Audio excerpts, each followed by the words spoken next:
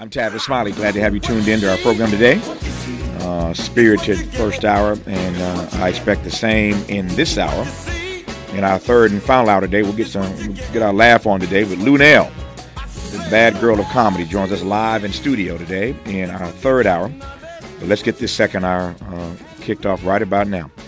What does it mean to really see the world around you, to bear witness, and what does it cost us both to see and not to see? A conversation in this hour about the complex terrain of perception, moral responsibility, and human connection with award-winning author Jamel Brinkley, who I'm delighted to welcome to this program to unpack his new text. It's called Witness Stories. Jamel, good to have you on. How are you today, sir? I'm good, Tavis. Thank you so much for having me. It's a pleasure to be here. No, it's my great honor to have you. Thank you. Thank you for the time. Let me start with a quick story here. I was at dinner last evening, and somebody asked me who's on the show tomorrow, and I was saying to them, giving the rundown, and I was saying that in the second hour we're talking about bearing witness. And there were a number of people standing around when I was asked this question about today's show. And somebody said, Mr. Smiley, can I ask a question? I said, sure. He said, what do you mean by bearing witness? What's that conversation about? And so I answered their question. But for those listening right now who want to make sure they're on the same page with you and me before we jump into this hour, and I'm glad I've got you for the hour, when we talk about bearing witness, what are we talking about here? Yeah, that's a great question. I mean, I think my sense of bearing witness is heavily influenced by the great James Baldwin. And my understanding of it is that it's kind of a two-part transaction, and both parts of it are difficult. The first part is sort of pushing yourself to see what you need to see as opposed to what you merely want to see, you know. And the second part of that is that based on seeing what you need to see, taking responsible action. Yeah. And yet it takes courage, I think, to bear witness. Put another way, it takes courage to say what you see. Many of us see, but don't have the courage to say what we see. And there are others who see and want to act like they didn't see what they saw. There are others who blind themselves deliberately, willfully, don't want to see what's going on around them. That's right. To avoid the responsibility to, in fact, bear witness. But let me start with the first point. It does take a level of courage, it seems to me, to say what you see, to bear witness about what's happening around you. Absolutely. Yeah, I absolutely agree with that. You know, one of the ways that I think you do take action when you do perceive is to speak out, is to say what you see, to be articulate about the experience. So I think it does take courage. It's very difficult. Yeah, it's not easy. And I wonder whether or not there are many of us who are, back to that earlier notion, willfully blind because it is too painful to see what exists around us. Yeah, I think that's exactly right. You know, there's a way in which, you know, we purposely limit our perception because it's easier for us or it's flattering to us. We don't want our own self-image to be challenged. We don't want our own sense of safety to be threatened at all. And so you kind of very deliberately limit your what you see, what you perceive through your senses. But, you know, it's a very selfish way to live. There's safety in it. There's this kind of flattering self-image that goes along with that. But if you're going to be a member of a community, a member of a society, then you got to push yourself out of that flattering self-perception and that limited vision. Mm-hmm. I don't want this conversation for the next hour to be so esoteric, so we're going to get a little more specific as we move forward about this notion of bearing witness and why in a moment like this, in this experiment in democracy, we need to explore the complexities of perception and moral responsibility and human connection. Why in a moment like this, more of us have to have the courage to say what it is that we see, why in a moment like this, more of us have to be willing to speak truth to power, and for that matter, to the powerless. It's a great conversation, I hope, in the offing about the call on each of our lives, yours, mine, everybody listening right now, to bear witness, to have the courage to say what we see, to speak those uncomfortable truths. And why? Because if nobody speaks the truth, then the suffering gets rendered invisible. It's going to be a good hour once we get a little less esoteric, and I promise you we will when we come forward with Jamel Brinkley on Tavis Smiley. For all the freedom-loving folk, this is Tavis Smiley. I feel like freedom. More honesty than you can handle. More empowerment than you can imagine. You're tuned in to Tavis Smiley. And we're glad about it. Our guest in this hour is Jamel Brinkley, author of a book called Witness Stories. And we're talking in this hour about the responsibility that each of us has to bear witness, to say what it is that we see. There are a lot of folks, Jamel, who don't want that responsibility. They come into the world. They want to be sort of left alone, do what they do, live life on their own terms. But bearing witness ain't their thing. To those persons, you'd say what? I would say to kind of just look around you. Look to your family, look to your friends. Look on the local level, on the everyday level. And there are things that you can do that might seem small, but are actually quite significant. I mean, I'm thinking about this because, in the last 2 years, I'm looking at my friends who are parents or siblings who have suffered losses.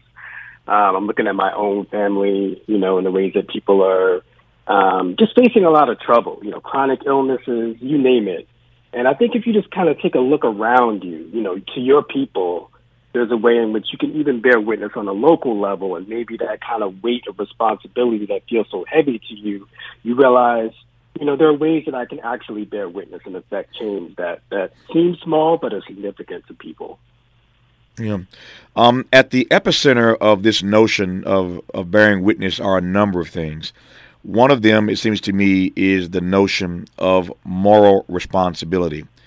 And the older I get and the more I wrestle with this, the more of a conundrum it becomes for me. Not the least of which is because I'm not sure that we are all singing from the same hymn book these days about what is moral and what is immoral, what's acceptable and what's not, our norms, our mores. Things are changing so swiftly that I'm not so sure that I could give you a succinct definition of what it means to be morally responsible when it comes to bearing witness. Your thoughts in that regard about moral responsibility? Yeah, I mean, the first piece for me, I think, is just to try to be as reflective as possible. And I mean reflective in the sense of your thinking, but also in the sense of mirroring or reflecting what's actually going on out there. One line that I love is, Nina Simone always said that the duty of the artist is to reflect the time. Mm-hmm. Just that act of reflecting, like seeing what's actually going on right now. And if you look around, what do we see? We see climate change. We see, people suffering because of the gig economy. We see racism and other kinds of discrimination on the workplace. We see people losing their homes because of deed theft. We see the sort of silent violence of gentrification. We see medical racism that a lot of Black women especially are suffering from. Just the nonsense of national politics right now, and obviously the ongoing tragedy and horror of police violence. And I think if you just stop and just take a solid, honest, objective look at what's going on around you and just actually point to this is what's happening. All these things are happening, right? I think you can sort of get to a foundational place about where your moral duty begins, because those things are undeniable. And I think if you reflect those undeniable features of our society right now, then you can begin to get some grounding for moral action. I want to come back to that notion of where moral duty begins. I like how you put it. We'll interrogate that a little bit later, where moral duty begins. Before I do that, though, I want to stick with the point you made a moment ago about Nina Simone, an artist. And it just so happens, I mentioned this, I guess, earlier this week. I was with my friend Stevie Wonder last weekend. We were he had a big event here in L.A., and I participated in this event with Stevie again a few days ago. And every time I'm in his presence, I never take it for granted. I am always reminded of the giant that he is, the artistic genius that he is, when it comes to using his platform always to bear witness, whether he's appearing at a rally, whether he's engaged in politics, whether he's doing a fundraiser, or most importantly and most principally, whether or not he's writing a song. And, of course, his catalog is deep. But there is no artist, I think, who's been greater. Not in our tradition, the black tradition. No artist greater. Nina Simone is a good one. There are a lot of great ones, but Stevie is top of the hill when it comes to using his art form to actually bear witness. I wonder if you might say a deeper word, share a deeper truth about the way you see the role of artists historically, in our experience, being unafraid, many of them, to bear witness with whatever their gift is. Yeah, I think part of it is sometimes we have this separation between the creative or the artistic and the political, right? But our most important artists face that line. There is no separation. Like part of being creative, part of being an artist is dealing with just the facts of life, the problems, the political realities of our lives. And that, being an artist is a calling. It's not just, making sure people have a good time at the club. It's that too, right? Because the message isn't delivered without the infectiousness of the music. But there's also this response. There's no separation. Like the separation is false. We don't need to honor that separation. The art and the political vision, the moral vision, that they're all blended together. And, artists like Stevie, like Nina Simone, our great blues artists, even our sort of anonymous blues artists, this idea of facing the facts of life and being articulate about the facts of life, singing the blues to make the blues go away. I think that's sort of foundational in my sensibility. Yeah. Kevin Powell, the brilliant writer, of MTV fame many years ago, but has written so many wonderful books and so many wonderful articles for Vibe and beyond. Kevin's work. Kevin, of course, from New York. Kevin's coming on this program in a couple of days. Don't get me to lie. I think it's next week sometime. But Kevin's on the program. He just wrote a provocative. it's a long piece, but a provocative piece he just wrote about growing up as a hip hop child, growing up in the hip hop era. As you know, we're all celebrating the 50th anniversary of hip hop. But Kevin's written a really provocative piece calling hip hop on the carpet, as it were, the music. And his argument essentially is what you just said a moment ago, that this is nothing less than a vocation. And we'll get into it for a full hour, and Kevin can explain himself. But there are some serious lines in this piece that we're going to tease out that I think will certainly challenge, if not upset, some people in the world of hip-hop about the way he sees it 50 years in. And so I raise that to ask whether or not there is a moral responsibility, given that it is a vocation, it is a calling in hip-hop and beyond. Is there a moral responsibility that we can automatically put on every artist to use that platform to bear witness, or can it be just about entertaining us and making us feel good? Yeah, that's a good question. I don't want to impose, I don't want to dictate to anyone what their art should be. But I do think it's important that people have a strong sense of the history. Hip hop is not an art form that, sort of emerged and without context. And when you really think about the roots of it, and you think about its connection to our other great art forms or other great musics, then I think it's that awareness. Again, it's that kind of awareness raising and really thinking about, the roots of hip hop itself and its connection to other art forms. Then I think maybe something about, that might challenge artists who otherwise, think only about the entertainment value, delivering bars, quote unquote, to, heighten their art, push them to go further. I think it's important that we do push and challenge our artists, right? Instead of merely accepting what they deliver to us, they have to be responsive to the needs of the community as well. Yeah. By the way, for those who want to read that article, it's a fascinating piece. It's a long piece. So get to it when you have some time, but you might want to read that article in advance of Kevin coming on our program next week.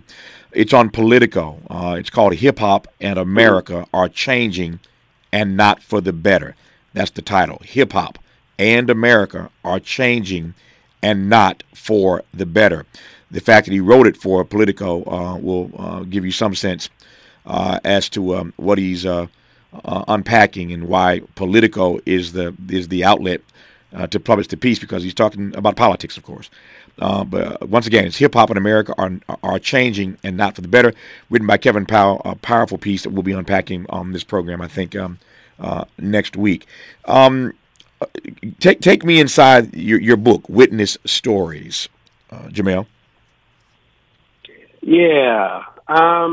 So, the stories in this book, as I mentioned earlier, I think the presiding spirit of this book is James Baldwin, who thought so deeply about this idea of witnessing.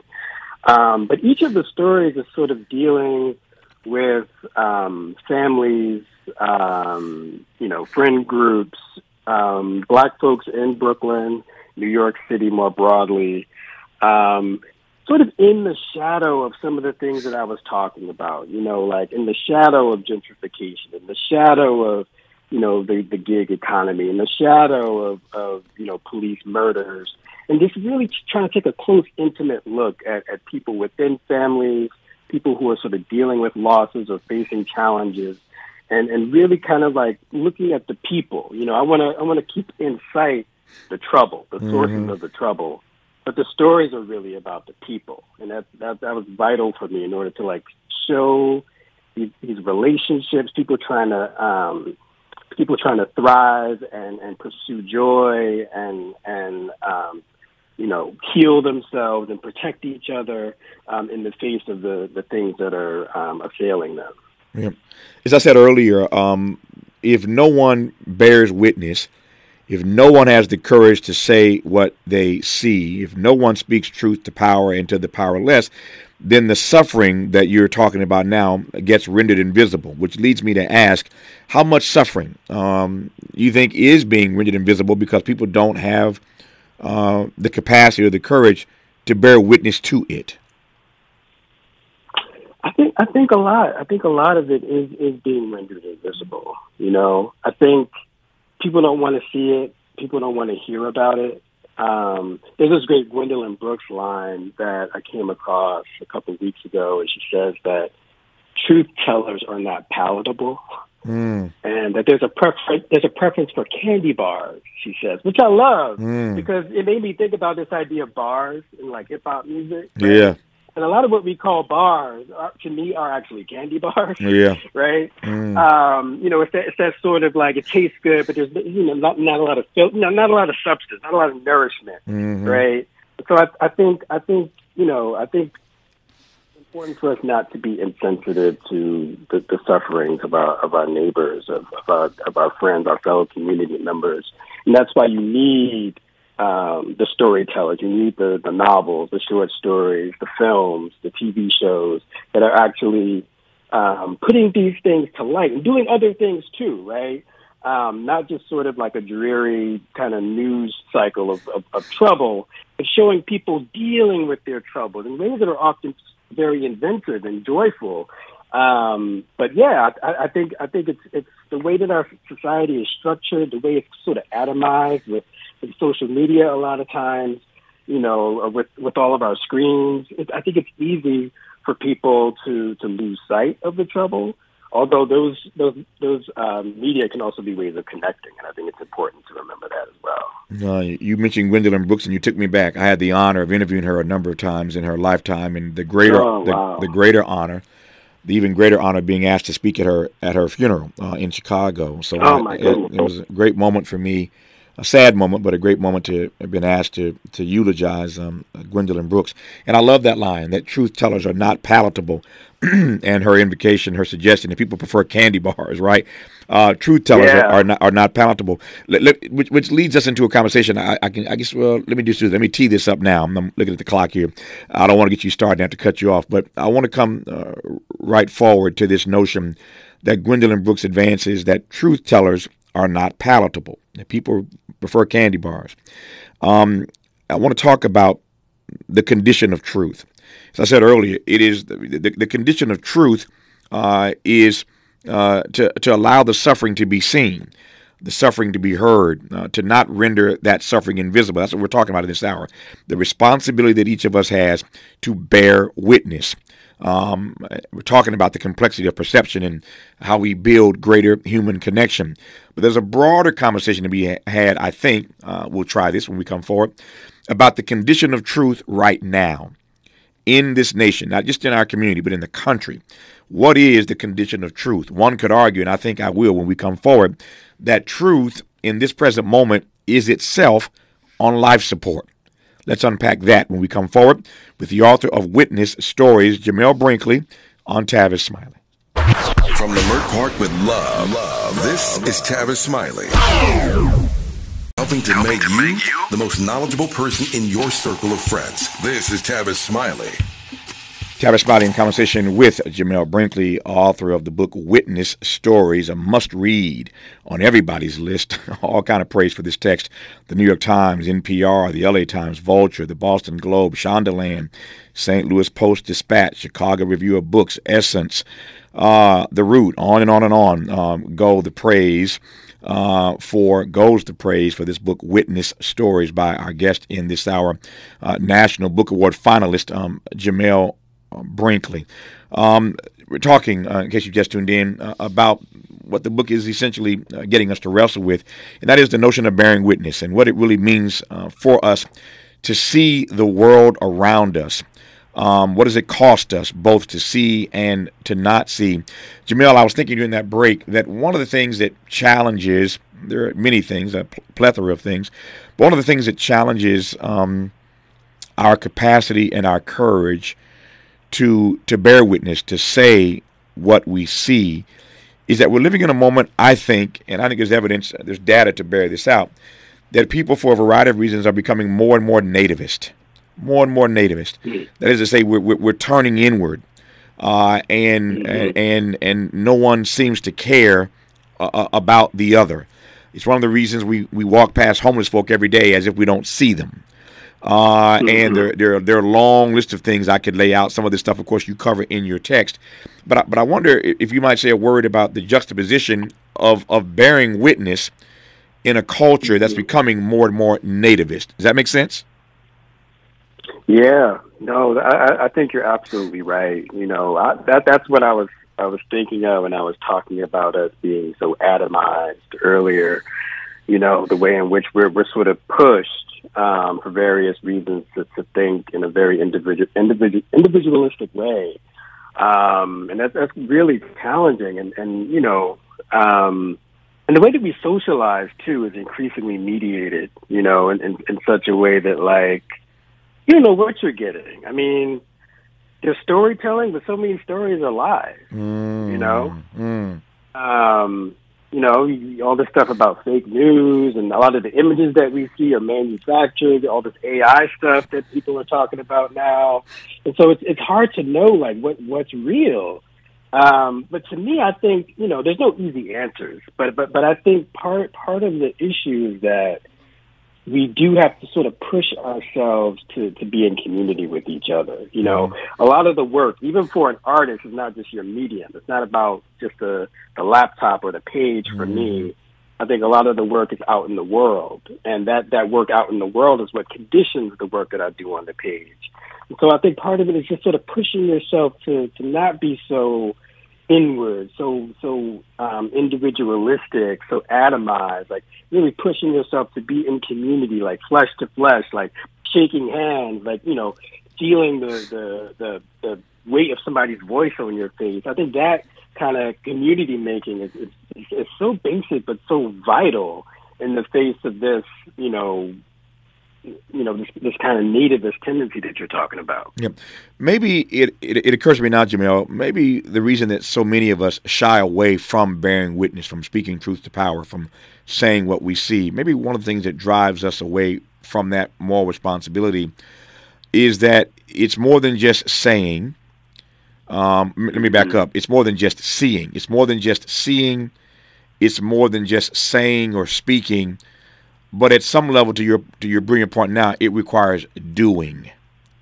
It's not just seeing. It's not just speaking, but it requires doing. And if you really don't want to do, you don't want to do anything. Then the way to avoid doing something is to not say, and prior to that, just to act like you don't see. So I wonder if there's a connection between bearing witness and actually having to do something about what you are bearing witness about. Yeah, I think that's absolutely right. And I think it's part of the moral challenge that someone like James Baldwin is posing to us. Like one of the epigraphs to my book is, I was to discover that the line which separates a witness from an actor is a very thin line indeed. Nevertheless, the line is real. And when he's talking about the line being real between being a witness and being an actor, there's an implicit challenge there. There's an implication that just seeing is insufficient, right? And that you have to cross that line over to acting, whether that's, acting in service of others, whether it's intentionally pursuing community, showing an ethic of care, like whatever that is. But that thin line is a line that many of us don't want to cross, right? And what I hear in that line is this, and in Baldwin's line, is that you have to cross that physical line into action. Yeah. It seems to me that in the black community, in our community, we have no choice. I don't know how anybody can see the condition of our people, see the suffering amongst our people, and be unwilling to bear witness to it. Number one, but number two, to be unwilling to speak some truth, to share, to say what it is they see. I don't know how else we get from here to there, wherever there is in our community, if people keep running away from that responsibility, Jamel. That's right. Yeah, I think it's true. And I know I keep talking about Baldwin, but he really is. No, he's a bad boy. You can never. Let me, for the record, you can never mention the name James Baldwin or quote James Baldwin too much on this program. Indeed. Maybe somewhere else, but not on this program. Yeah. Yes. Well, one of the essays that he wrote that I absolutely love and that I recommend to everyone is called "The Uses of the Blues." And he's talking not just about the music, and he says that at the outset of the essay. He's talking about the experience of life. And what he means by the experience of life, I mean, in the essay, he draws a distinction between a sort of a generalized American attitude toward the experience of life and a specifically blues-rooted Black experience of life. Yes. And that blues-rooted Black experience of life is about facing the reality, facing the suffering, facing the pain, facing the ambiguities, the anguish, all those things that are just facts about our history and our present in this country. And it's absolutely vital, he says, not to give in to the generalized American illusion and stay rooted in the blues tradition and knowing the actual experiences, the actual challenges that people face. One line that I particularly love from that essay is that he says, you can't learn anything if you just look. You can't know what the river is like or what the ocean is like if you just stand on the shore. And that feels absolutely true to me. Yeah. That's a powerful frame that you can't just look. Yeah, it is. You cannot learn by just looking. You got to, as I say, you have to assign yourself, right? You have to assign yourself, not just to look, but to engage, to get involved. Cornel West, my friend and brother, read that James Baldwin essay and turned it into a speech that I was fortunate to be in the audience to hear him deliver one night. And he, born of that Baldwin essay that you just referenced, Jamel, delivered a speech entitled "What Can a Blues Nation Learn from a Blues People?" That's what Baldwin inspired him to unpack. What can a blues nation learn from a blues people? We'll talk about that when we come forward, as well as the condition of truth. What is the condition of truth in our nation these days? A great deal more to cover when we come forward with Jamel Brinkley on Tavis Smiley. Unapologetically progressive. Unapologetically black. You're tapped into Tavis Smiley. Hey, Fresh Daily in Leimert Park, Los Angeles, California. You're listening to Tavis Smiley. Jamel Brinkley, I want to build on that James Baldwin essay you referenced. It's a brilliant, brilliant essay. Cornel West read it, as I said, and turned it into a speech called "What Can a Blues Nation Learn from a Blues People?" That's some of what you're tracking in this book, Witness Stories, what a blues nation can learn from a blues people. How'd you respond to that? I think that's right. And for me, I think, just to talk about the characters in my stories for a second and try to connect it to what we're talking about. Mm-hmm.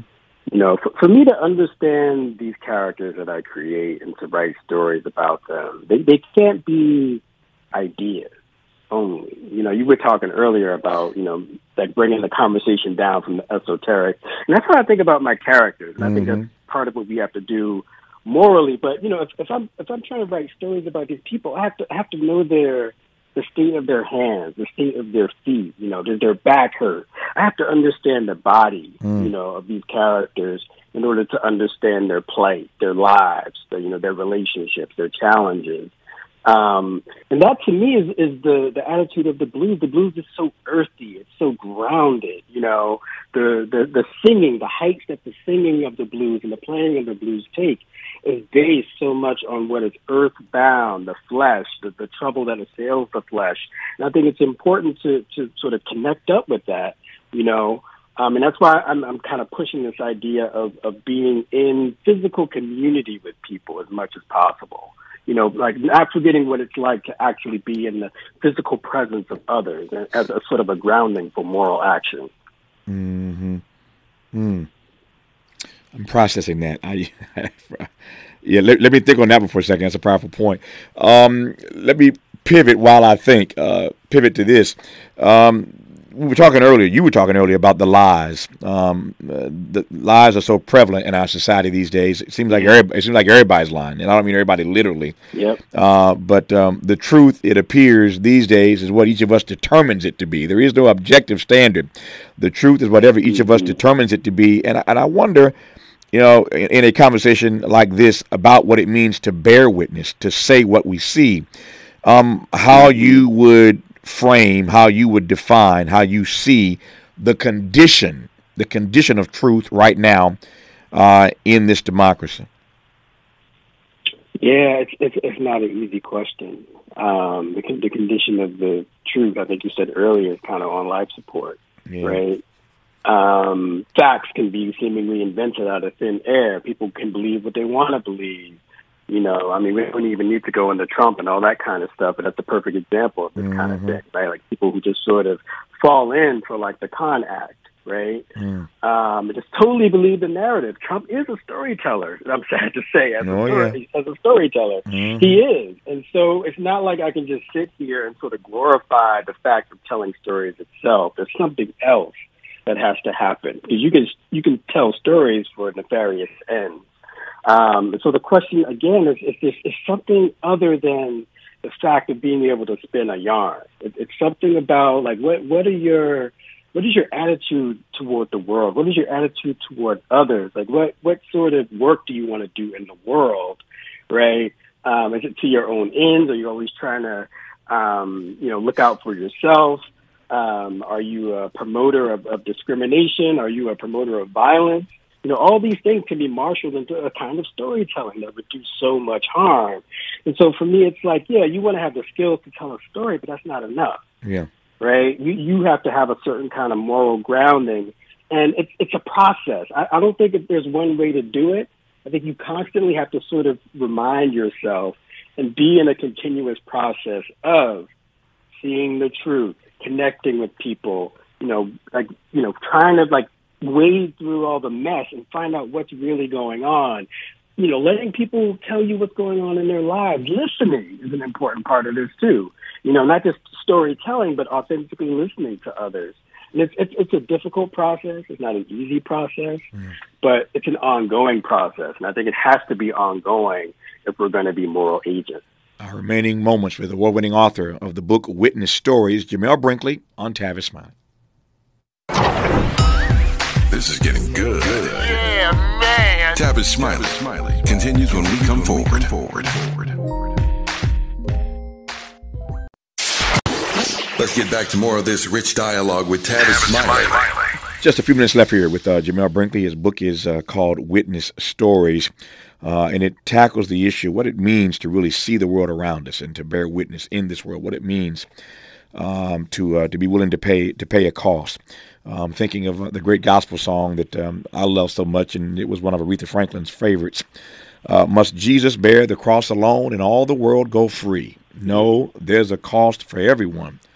And there's a cross for me, a cross for every one of us that we have to bear. In the book, there are 10 stories, each set in the changing landscapes of contemporary New York City. A range of characters, from children to grandmothers to ghosts even, live through the responsibility of perceiving and the moral challenge of speaking up or taking action. They strive to connect with and stand up for and care for and remember one another. Sometimes they fall short, like we do in real life, and the structures they build around these ambitions and failures shape their future, as well as the legacies and prospects of their communities and their city. All that said, Jamel, why do this as fiction? Certainly you could tackle these issues in a nonfiction text. Yeah, absolutely. And I love our nonfiction writers, our essayists who are trying to get at these truths in a different way. I like to stir the imagination. The touch. There are lots of ways to affect people. It can be through news and fact and essay and music. And there's something about the telling of stories, trying to cultivate people's imaginations, stir their imaginations, develop their imaginations, help people exercise their imaginations, rather, that I find really appealing. And it's something that I enjoy personally, but I think, we need all the various kinds of art forms and forms of writing in order to help each other to try to face the truth. Yeah. How are you these days sustaining your hope when it comes to wanting to live in a society where people will face the truth and be willing to bear witness about it? Yeah, it's a great question. I mean, I keep coming back to what you were saying earlier about people looking perhaps too much inward. Mm-hmm. And in the face of that, I just think we have to be really intentional about, cultivating our community spaces, whether it's churches, secular groups, book clubs, thinking of hip hop, in fact, not just as music, but as a place where, as a space, a cultural form that brings people together, thinking about neighborhoods as real things, not just people living next to each other, but actual neighborhoods and neighborliness. Even something like Black Twitter, as a space within Twitter that has a certain kind of community-mindedness and, a kind of truth-telling focus, a certain kind of, sustaining joy. It's really about really thinking about those spaces and pushing yourself into as many of those spaces as possible as community. Yeah. I mentioned earlier that everybody has this book on their must-read list, from the New York Times to NPR to the LA Times and everybody in between. It's called Witness Stories, written by award-winning author Jamel Brinkley, who I've delighted in having on this program in this hour. Jamel, congrats on the text. All the best to you, and I appreciate this conversation, sir. Thank you, Tavis. It's an honor and a pleasure to talk to you. Thanks so much. Pleasure and honor was all mine.